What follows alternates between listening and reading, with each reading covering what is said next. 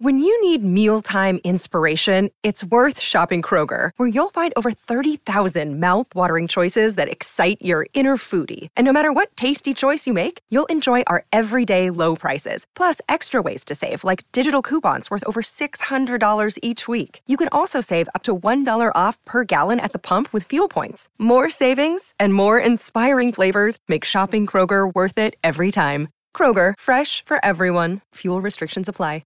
Many of us have those stubborn pounds that seem impossible to lose, no matter how good we eat or how hard we work out. My solution is PlushCare. PlushCare is a leading telehealth provider with doctors who are there for you day and night to partner with you in your weight loss journey. They can prescribe FDA-approved weight loss medications like Wegovy and Zepbound for those who qualify. Plus, they accept most insurance plans. To get started, visit plushcare.com/weightloss. That's plushcare.com/weightloss. Look, Bumble knows you're exhausted by dating. All the, must not take yourself too seriously, and 6'1" since that matters. And what do I even say other than, hey? Well, that's why they're introducing an all-new Bumble, with exciting features to make compatibility easier, starting the chat better, and dating safer. They've changed, so you don't have to. Download the new Bumble now. Welcome to the New Books Network. Hello and welcome to another episode on the New Books Network. I'm one of your hosts, Dr. Miranda Melcher, and I'm very pleased to be speaking today to Dr. Megan Nutzman about her fascinating book titled Contested Cures: Identity and Ritual Healing in Roman and Late Antique Palestine, published by the Edinburgh University Press in 2022. This is a really interesting book that takes us right into the world of the ancient Mediterranean to understand what individuals were doing. Were they looking for divine aid, magical aid? How did people think about curing all sorts of different afflictions and illnesses? The book goes into lots of different communities and the various things that they try and the similarities and differences between them. So it's a really fascinating book that puts us in maybe an unfamiliar place and time or an unfamiliar way of thinking, but a really interesting one that is certainly more familiar by the end of the book. So, Megan, thank you so much for joining us on the podcast to take us through it. Thank you so much for having me, Miranda. Before we dive into the book, would you mind introducing yourself a little bit and explaining why you decided to write this? Sure. I am a professor of ancient history at Old Dominion University in Norfolk, Virginia. I decided to write this book, which I should start by saying is a very substantial revision of my doctoral dissertation. I started writing it because I was interested in how people in antiquity chose among the various ritual healing options available to them. So why did some people visit a holy man while other people chose to wear an amulet and others went to a sanctuary to incubate and await for a vision or a dream of a god that would heal them? And nobody seemed to be answering this question. So people who worked on local healing cults were doing something entirely different than people who worked on amulets or what we call magic. And this raised questions for me. So I set out to try to figure out how people selected an option from among these choices. Ultimately, I can't answer that question. The answer that I finally have is they choose what's most available to them. I had thought that there might be something about different diseases that made them inclined to try certain things. The reason I ended up looking at ancient Palestine is because it's one of the few places where our evidence for different types of ritual healing really overlaps. I got really excited when I first encountered the Pool of Bethesda in Jerusalem, which is known from the account in John 5, where Jesus is said to have performed a miracle. And I learned about the afterlife of this site and then the potential existence of a cult of Asclepius at the same site. So that discovery was really transformative for me and helped me ground the work, not across the broader Mediterranean, but actually in this one particular region. So that's how I ended up with this book. Thank you for giving us that bit of background. I'd love to start with amulets. As you've mentioned, it's one of the pieces here, and to be honest, perhaps my personal thing that I was most intrigued by. When we say amulets, what do we actually mean? What kinds of amulets were present in this period? That's a great question. And it's not surprising that you're really drawn to the amulets. They're these tangible things that it's pretty easy for us today to relate to. In antiquity, there were all sorts of amulets. Let me start with the very basic division between inscribed amulets and uninscribed amulets. My book focuses on the inscribed amulets, largely because we don't have access, for the most part, to those uninscribed amulets. By uninscribed amulets, I mean things that were thought to have some sort of innate property of healing or protection. So things like shells, mirrors, bells, beads, all of these things could be worn on the body for protection and healing, but we can't identify that in the archaeological record. If we find a shell, how do we know that that shell was used as an amulet? Well, we don't in the vast majority of cases. So I'm focusing in the book on inscribed amulets, amulets that had texts or images carved or written on them.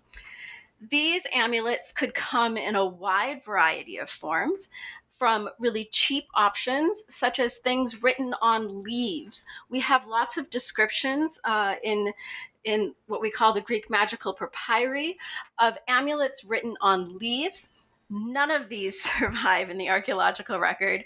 If you think about fall and the leaves falling, there's no way that these things are going to survive in the archaeological record. So moving up from leaves, we have papyri amulets, which are also on the cheaper side of things. And we do have a lot of these that survive, but for the most part, they only survive in Egypt. And this was a real disappointment to me in choosing to focus the book on Palestine, because we don't have these papyri amulets from Palestine. They would have been cheap. They would have been readily accessible, and we know that they were used. We have written descriptions of them. So papyrus, parchment could have also been used for amulets.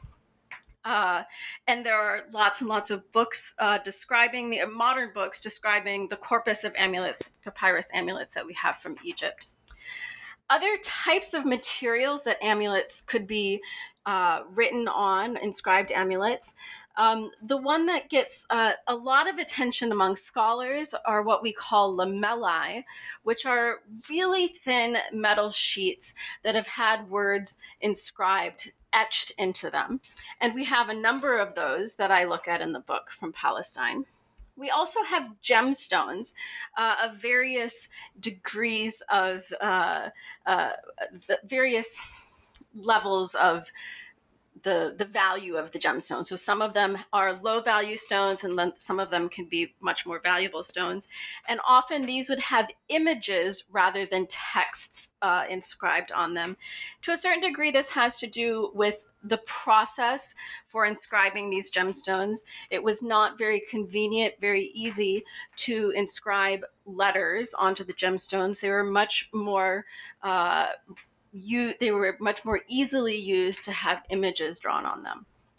And then finally, we have jewelry amulets. So pendants, bracelets, and rings that have inscriptions and images drawn on them. One of the things that also motivated me in my look at amulets in this book was the tendency of scholars today to divide amulets according to these different types. So whether it's a papyrus amulet, a lamella, gemstone, or jewelry, they get subdivided into all of these groups and then further subdivided beyond that according to the language or the cultural or religious tradition that produced the amulet. And my goal was to look beyond these distinctions and to take a more holistic view of the available types of amulets that people would have had access to in Roman and late antique Palestine.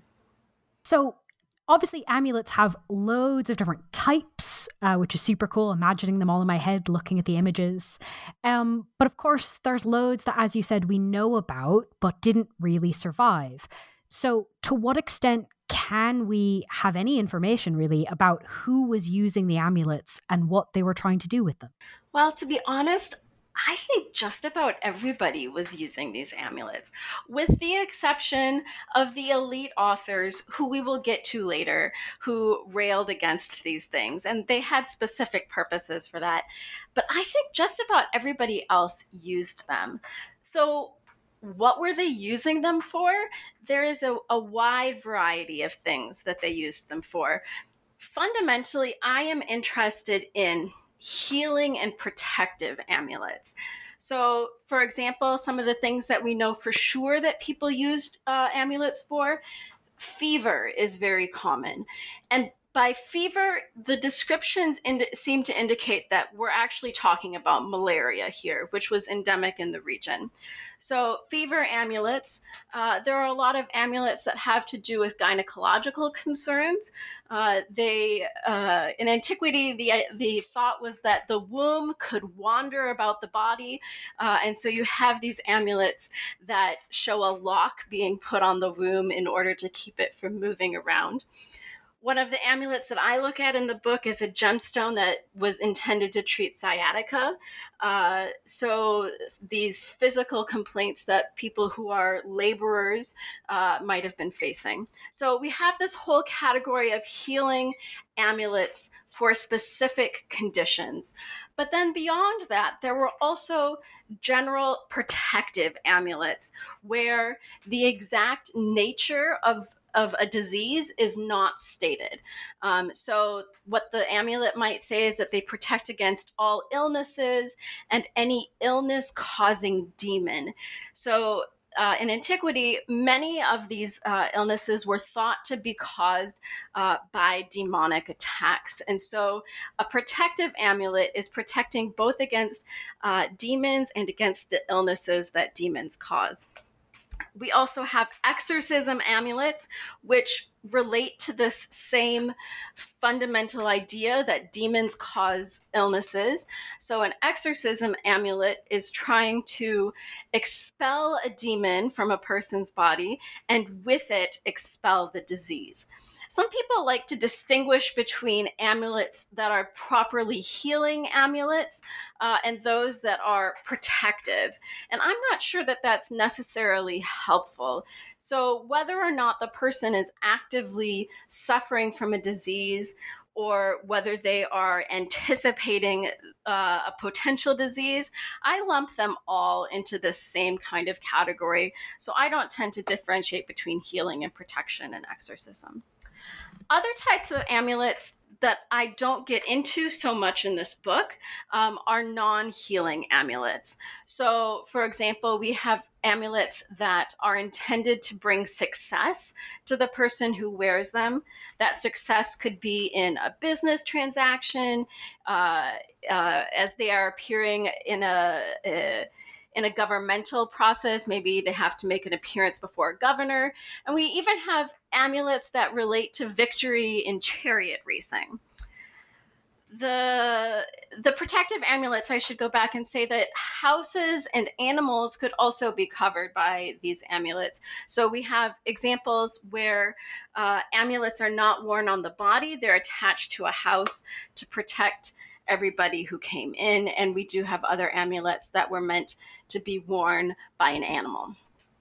So back to your question of who used them, again, I really think I really think everybody used them, especially those ones that were cheap and readily accessible, the things that were written on leaves. Anybody could go out and find a leaf and get somebody to write a few words on it or to draw a picture on it. And then they would wear that on their body. They have a couple of ways that they could have done that. Something could have been rolled up into a tube. A leaf or a papyrus could have been rolled into a tube, and a cord could have been passed through the middle of that tube, and then the cord attached to their body. Or the amulet could have been put into a little pouch, say a leather pouch, and then the pouch attached to their body. So I think that everybody was using these, especially the ones that were cheap and easily accessible. Yeah, certainly from those examples, they are turning up in all sorts of places, which would suggest they're quite widely used indeed. But even if everyone is using them, you talk about in the book, the content of them or exactly how they might be used might differ to some extent. And of course, I was most fascinated, obviously, by the idea of biblical verses. Some things seem quite universal to being human, and some things do seem to be a bit different depending on one's religious beliefs. How did different language communities use biblical verses specifically on amulets? That is a great question. And it's something that I didn't set out to answer as I was envisioning the book, but something that became interesting to me as I was writing the book. So as I said a couple minutes ago, oftentimes when scholars study these amulets, they divide them according to the material on which they were written. So papyrus amulets are separated from lamella and or lamellae and jewelry, and amulets in different languages are studied separately. And since I was trying to overcome that, I started looking at the Samaritan amulets from Palestine and bringing them into conversation with the Jewish amulets and with the Christian amulets. And in doing that, I discovered that the Samaritan amulets tend to use different biblical passages than the Jewish amulets, and they use them, and the way that they use them is different too. So the Samaritan amulets largely fall into two categories. There are octagonal rings that have inscriptions on all of the different sides of the octagon. And then there are pendants, usually with inscriptions on both sides of the pendant. And for most of these Samaritan amulets, the only text on the amulet is a quotation or multiple quotations from the Hebrew Bible, from the Pentateuch. In contrast, Jewish amulets and Christian amulets are far more likely to include short excerpts from the sacred text and to pair them with other longer texts that identify specific things that need protection or that one needs to be protected against or that a person needs healing for. So in a Samaritan amulet, there's no identification of why somebody is wearing the amulet. All you have is this ring or this pendant with biblical verses on it. Whereas a Jewish or a Christian amulet tends to have more information about the person who is using it or about the reason that they're using it. So once I had noticed that, I started to make lists. I made lists of verses that were showing up on these different types of amulets. And I noticed that the selections from the Hebrew Bible that were being used on Samaritan amulets and on Jewish amulets were different. Now, part of that is because the Samaritans only accepted the Pentateuch, the first 5 books of the Hebrew Bible, and Jewish amulets included quotations from passages beyond the Pentateuch. But even among verses from those first 5 books, there's a difference. The Jewish amulets tended to avoid the passages that were so common among the Samaritan amulets. And And really and truly, among the Samaritan amulets, there's a very small corpus of what verses show up on these amulets. So Jewish amulets tended to avoid them.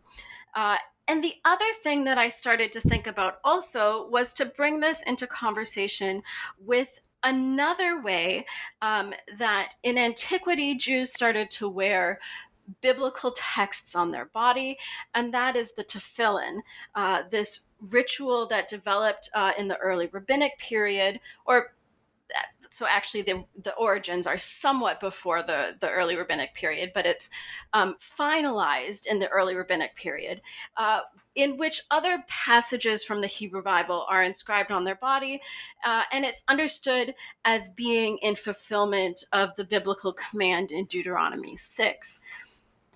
And those verses that show up on tefillin are also avoided for the most part in Jewish amulets.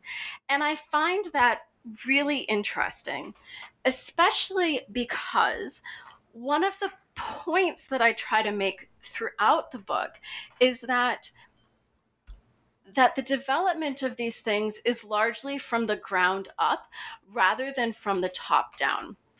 People will do whatever they think will bring them healing. And any sort of an effort to impose rules on that from above is often unsuccessful. But here, in the way that these verses are being used, here we do seem to have some tendencies. And I'm not, to be honest, quite sure what to make of that.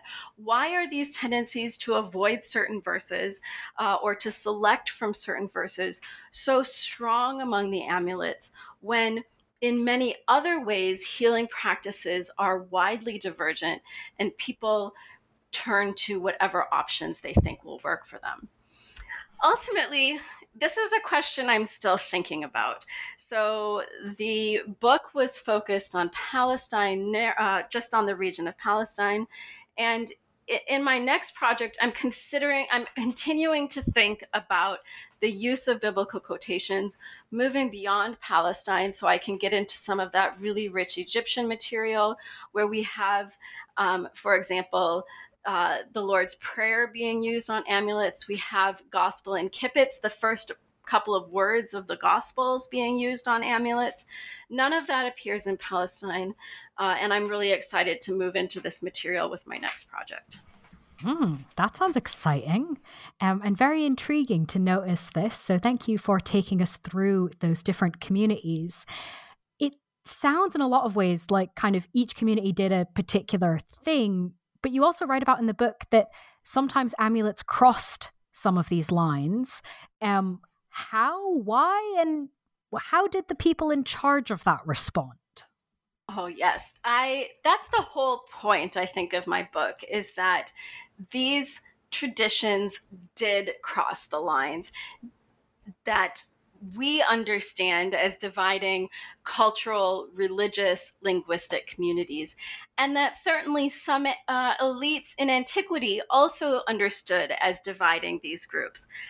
But I think when you're dealing with a region of close cultural contact, such as you have in Roman and late antique Palestine, there would have been very clear opportunities for this ritual technology to change hands. So the way that amulets functioned would have changed, would have crossed these borders, and people would have taken this, what I might call amulet technology, and applied their own divine names or sacred texts to it, but the underlying assumption of how amulets worked would have remained the same. So I start and end the book with this imaginative vignette about a woman with a son who has malaria, and she is desperate to find a cure because she doesn't understand malaria, of course. All she knows is that her son keeps getting sick. And I should start out here by pointing out that this is imaginative. I am trying to get us access to how these traditions did cross these lines that divided communities. And we don't we don't have any narrative of that. So I'm imagining what might have happened. So I picture her at a market or at a well, places that, especially in a city such as Caesarea, where you would have had lots of different religious groups inhabiting the city, where you would have encountered people who didn't come from your own community. So I have this woman at a well or a market, and she's talking to people, some of whom she knows and some of whom she doesn't know. And you can imagine the sympathy and advice that this woman would have gotten. She's exhausted from trying to help her son. She feels like she's at her wit's end. And some people have said, oh, have you tried this? I heard this worked for so-and-so. I heard maybe this prayer, you could say this prayer over your son. And that woman, in her desperation to do something to help her son survive, would have been willing to try just about anything. And that's, I think, how we should understand how these traditions, these ritual healing techniques and technologies transferred across the lines that modern scholars see as dividing these communities. This is a human thing. Everybody, it's sickness, death, these are human conditions, and they would have evoked sympathy and advice from people, and in desperation to find something that would work, people were willing to try just about anything. So I think that's how this happened. It was out of desperation.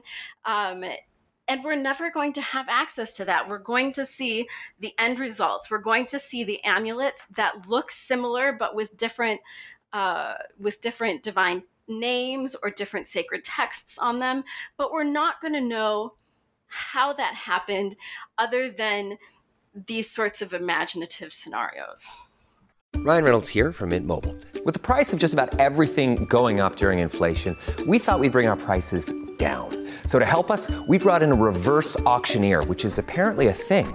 Mint Mobile Unlimited Premium Wireless. How to get 30, 30, bit to get 30, bit to get 20, 20, 20, bit to get 20, 20, bit to get 15, 15, 15, 15, just $15 a month? Sold! Give it a try at mintmobile.com/switch. $45 up front for 3 months plus taxes and fees. Promo rate for new customers for limited time. Unlimited more than 40 gigabytes per month. Slows full terms at mintmobile.com. And in a lot of ways, that makes a ton of sense, right? It's very, as you said, human to understand kind of, look, I'm going to try whatever works. Did religious elites at the time also sort of think on that human level, or did they try and crack down? No, they did not think on that human level. So if you think about somebody such as John Chrysostom, who rails against the use of amulets in particular, and also against anything that he thinks is Jewish, he and people like him want there to be clear-cut lines. If you do this, you are not a Christian. If you do this, you are a Christian. So, for example, we have authors who say nobody who is a Christian would ever use an amulet. And I mean, that's a prescriptive statement. That's this author saying, this elite author saying, well, if I see you using an amulet, then you are by definition not a Christian or not my kind of Christian. But in reality, our evidence from amulets clearly shows us that there are amulets that are apparently Christian. So my favorite example from the book, in response to people like Chrysostom who say no amulet is ever permitted for a Christian, are these rings that have just the simple phrase, Christ or Lord, help so-and-so. And the name of the person who wore the ring is put right there. If that phrase had been said aloud as a prayer, Chrysostom would have had absolutely no problem with it. But somehow the inscription of it on an amulet, on a ring, and then wearing it changes it for Chrysostom in a way that I don't think changed it for whoever wore the ring. I think whoever wore the ring saw this prayer on the ring as a natural extension of the prayer that they probably said over and over again, Lord, help me. And so this, for the person wearing it, was a thoroughly Christian item. Yet for Chrysostom, it's not. So we have a real dichotomy here between what the elites do or what the elites say and what everybody else does. And I think part of it is that the elites know that nobody's listening to them, at least on this. And so their rhetoric gets stepped up in reflection of the fact that they aren't making any headway on getting people to do what they want them to do. Right. If people were agreeing with them, they wouldn't have to say it, right? So the fact that they are shouting about it tells us just how little they're being listened to. Exactly. Yeah, that makes a lot of sense. I'd love to move away from amulets, despite how fascinating they are, and ask you about some other aspects of cures you discuss in the book, particularly healing rituals in particular places like sacred springs. Given what we've already talked about in that some communities we can see distinctive practices within certain communities, but we also see a whole bunch of overlapping between them. How can we understand healing rituals and sacred springs? Is this more each community did it its own way, or sort of everyone did roughly the same thing? What do we see when we look here? That's a great question. So now we're moving sort of past the amulet part and into the rest of the book. So as I was looking at sites associated with healing, so my background was coming at this from the cult of Asclepius, and it turns out that this preeminent Greek healing god is quite present in Palestine, but that his sites in Palestine tend to be associated with water. So we see him show up at places like Hamakader, which is a hot spring, a thermal mineral spring in the southern Golan. The other thing that I noticed about the sites that we see in Palestine, even beyond the connection to Asclepius, is that there are two basic modes that I identified for how the same site could be used by different groups of people. You have a coexistence mode where I think that people of diverse religious and cultural traditions were using a site at the same time. And then you have other sites where you don't have that coexistence, but you seem to have continuity of cult. So as the political and religious hegemony over a site changes, the healing association with the site remains, but we have different cultural and religious groups taking over and applying their forms of healing to these sites. So Hamakader is, I think, the best example of a coexistence of cult site. So I think Jews, Christians, and what modern people tend to call pagans, although scholars don't like this word, what the followers of traditional gods visited Hamakader alongside Jews and Christians. So traditionally, in the cult of Asclepius, people who were sick would go into the sanctuary and they would sleep in the sanctuary, and they would await for a vision or a dream of Asclepius, who would heal them in their dream, and then they would wake up and they would be healed in real life too. And at Hamakader, and I think Hamat Tiberias, and a number of other thermal mineral springs that dotted the area of ancient Palestine, I think that this incubation, this awaiting a dream or vision, takes place in the water.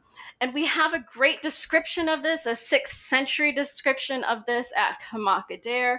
And I don't think that 6th century description is new at that point. I think there had been this this tradition of incubation there for a long time. So the obvious question when I talk about coexistence of cults at the same spot, how are Jews, Christians, and the followers of Asclepius all using this site at the same time? And I have two answers for that.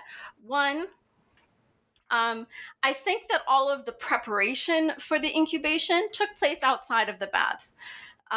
So the prayers, the purifications, the sacrifices, for Christians perhaps receiving the Eucharist, all of this would have happened outside of the bath complex.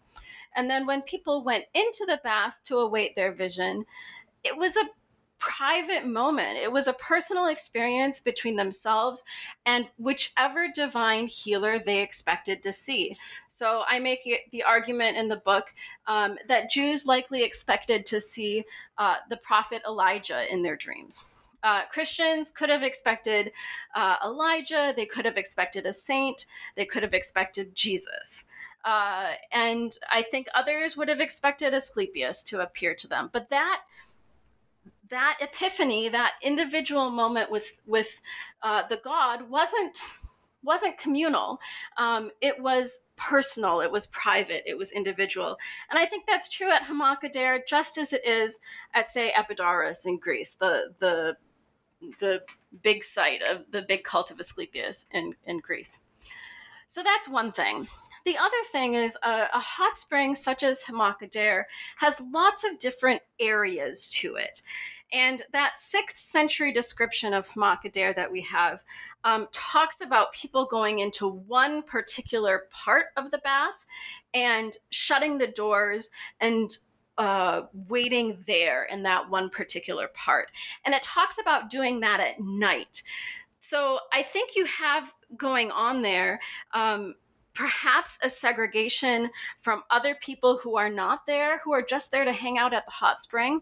But you also could have a segregation so that people who are Christians awaiting a Christian vision might be in a different part of the bath complex than those who are awaiting a vision of Asclepius. I think there could be physical segregation even within the same bath complex that would have facilitated this coexistence. That makes sense, given kind of what we've talked about before in terms of overlap, but also religious authorities having different views.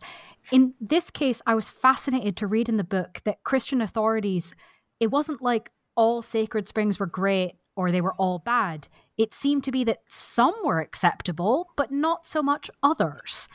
Why? Yeah. So, so I don't think it has to do with that coexistence versus continuity. I think that those Christian authorities were really uncomfortable with the situation, such as what I envision happening at Hamakadair, where there is coexistence. At places where earlier Jewish or forms of worship or cult to Asclepius took place that have been Christianized, they're okay with it. So the perfect example here is the Pool of Bethesda in Jerusalem, which was one of these sites that really helped me localize the book in Roman and late antique Palestine. So it's the site of a giant mikveh, a giant Jewish ritual bath, preparing pilgrims to Jerusalem prior to the destruction of the temple to ascend the Temple Mount in a state of ritual purity. John 5 in the New Testament would have us believe that there's a site of a Jewish healing cult here. That should be taken with a grain of salt, since our only evidence for that is John 5. We do have archaeological evidence of a cult of Asclepius or of Serapis Asclepius there, probably after the establishment of Aelia Capitolina, so this new Roman city on the site of Jerusalem. But ultimately, the Pool of Bethesda makes it into the liturgical life of the city of Jerusalem. And that in that way, it has the full support of the local elites. And that's because two reasons. First, it had been thoroughly taken over by Christians. There was no longer Jewish cult or cult to Asclepius taking place there. It was just a Christian site. And second, it was associated with the life of Jesus. So we have this miracle story in John 5 taking place there. And because of that healing miracle in John 5, other people, other pilgrims and residents of the city would come to the Pool of Bethesda almost in recreation of what happens in John 5. So they hope to experience the same sort of healing that took place in John 5 by being physically present. And this Christian authorities had no issue with. This had nothing to do with the earlier Jewish Jewish use of the site or the earlier cult of Serapis Asclepius. This was a thoroughly Christianized site, and Christian authorities were just fine with that. Yeah, okay, that would make sense, given the connotations of that site. Looking more at kind of what people believed was happening and sort of the mechanisms through which this was working, to what extent did the beliefs in the ritual healing abilities, how much did it focus on like the ceremony itself versus who was performing the ceremony? How did those things sort of go together in people's minds? And to what extent was that different with different groups?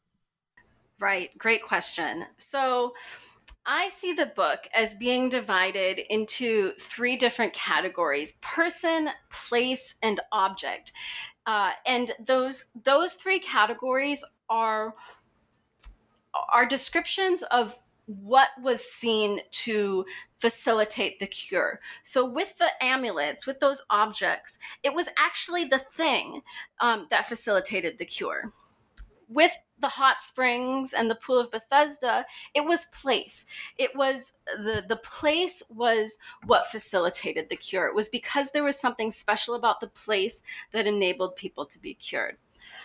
But then there's this whole other group of cures that are associated with people. People are the ones performing the cures. So with amulets and with local healing sites, there's no real person who is performing the cure. It's the site or the object that is facilitating it. But with people, it is either the person themselves as being a holy man, a charismatic healer who is seen as performing the cure, or the person is using prescribed words and rituals. And in that case, it is the prescribed words and rituals that perform the cure. So I distinguish here between charismatic healers, where it's the person, and Jesus here is the quintessential example. In the New Testament stories of Jesus's miracles, Jesus is portrayed as having an innate power that he can transfer and heal somebody by touch or by speaking a word. But there are no ceremonial words that are necessarily associated with him in the New Testament texts, and that seem to be understood by later Christians as being ascribed to Jesus. Now, there's a lot of debate here about whether this is a Christianized view of Jesus, and that in reality he was a wandering wonder worker who actually did perform what I call performative acts, who did work miracles through performative acts, where it is not actually his innate power, but the use of the correct words or the correct ceremonies to bring about a cure. So this is the distinction here. This brings us to the question of magicians, wandering exorcists, and magicians who were often paid in antiquity to perform a cure. So there's debate over whether Jesus actually fit into that model, but certainly among Christians, he was portrayed as doing something different, as being a charismatic wonder worker. But those people who did use prescribed words and actions, these tend to get grouped into the category of magic. But in fact, what I try to point out in the book is that magic is such a highly loaded term. So the elite authors are going to call somebody who is using prescribed words and actions to heal a magician if they come from outside of their tradition. But if it's a member of the Christian clergy using prescribed words and actions, such as anointing with oil or laying hands on somebody, which we see in the book of James, it's the same thing. They are using prescribed words and actions, and it's the actions, not the person doing the anointing with oil, that is thought to bring about the cure. So the whole point is that this last category, the people category, is really divided into two subcategories. People who heal because they are understood to have like a personal power or a personal connection to the divine. And we see this in Jesus, we see this in Jewish wonder workers, and we even have a couple of examples among the followers of traditional Greek and Roman gods. And those who heal by performing ceremonies, both liturgical ceremonies as well as the freelance ceremonies that get labeled magic. This is something I found absolutely fascinating, right? Which things get called magic and which don't, and kind of how those decisions are made, who makes those decisions. Is there anything further you'd like to tell us about that labeling and line drawing? Magic is what somebody else does. It is not. And in fact, I try very hard throughout the book to avoid using the word magic. There's debate among scholars as to whether it's a useful category. Can you talk about ancient magic, for example? And I avoid that because it also creates this division in scholars between magic and religion, and magic is seen as subversive or as primitive, and religion is seen as organized and more, I don't know, theologically driven, more ideological? It is. It's absolutely ideological.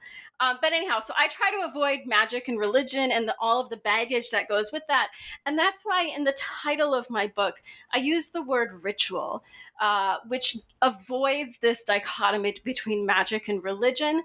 And therefore, the only time that I really engage with this category of magic is when I'm looking at what the elite authors did in antiquity. I really want to limit magic to this discussion of how rabbinic authorities, early Christian authorities used the word to label the rituals that people outside their group were performing. And they did it for an ideological reason, to try to control their co-religionists. And as I say throughout the book, I think it didn't work. The fact that they were doing all of these things anyhow shows that it didn't work. Yep, we've definitely mentioned that already. And kind of the idea of their preferences not really winning out. I guess we've almost skipped to the answer. I wonder if I can ask you sort of directly, why did they care so much about regulating these healing practices? Oh, I think part of it is that they were trying to establish themselves as the real interpreters of their own tradition. So if we look at rabbinic authorities, for example, there's a lot of debate about the degree to which the ancient rabbis actually reflected common Jewish practice. And there seems to have been an effort among the rabbis to extend their influence beyond their narrow intellectual circle. And I think that's part of what's going on here. So it's not just it's not just about defining Jews versus Christians, but it's also about prioritizing different versions, different groups within Judaism and Christianity. So a lot of this on the Christian side has to do with the various theological disputes, Christological disputes that arise with the councils, and especially over the Council of Chalcedon. And you have these different rival groups and different forms of healing. So a charismatic healer, for example, can be seen as a way to confirm that your version of Christianity, either pro-Chalcedon or anti-Chalcedon, is the true version of Christianity. So it's used as a way to entrench and solidify people's social, political, communal positions in relation to others that had competing positions. And yet, for all their protestations, the idea of my son is sick and I need to try something, yes, unsurprisingly, at least to me, wins out. Before I let you go, would you mind, you mentioned earlier in our conversation a little bit of what you might be working on next. Do you want to tell us a bit about what you're going to do now that this book is done? Yeah, so I'm still back on this question of reception of biblical texts and how we see that showing up in amulets. So I was really sad that I couldn't include the rich Egyptian material. And so I'm trying to build a database that tracks the use of biblical quotations across different languages, different amulet media, so whether it's jewelry or papyrus or a lamella, I'm trying to track all of that down. I found that I like making lists and then comparing what all of these lists tell me. So at the moment, I'm in the data gathering stage, hopefully to be able to make an argument that moves beyond Palestine, and in particular really gets at the Christian use of biblical material on their amulets. So that's what I'm working on right now. Well, that sounds intriguing. So best of luck with that project. Thank you. While you're off working on it, of course, listeners can read the book we've been discussing, titled Contested Cures, Identity and Ritual Healing in Roman and Late Antique Palestine, published by Edinburgh University Press. Megan, thank you so much for being with us on the podcast. Thank you so much for having me.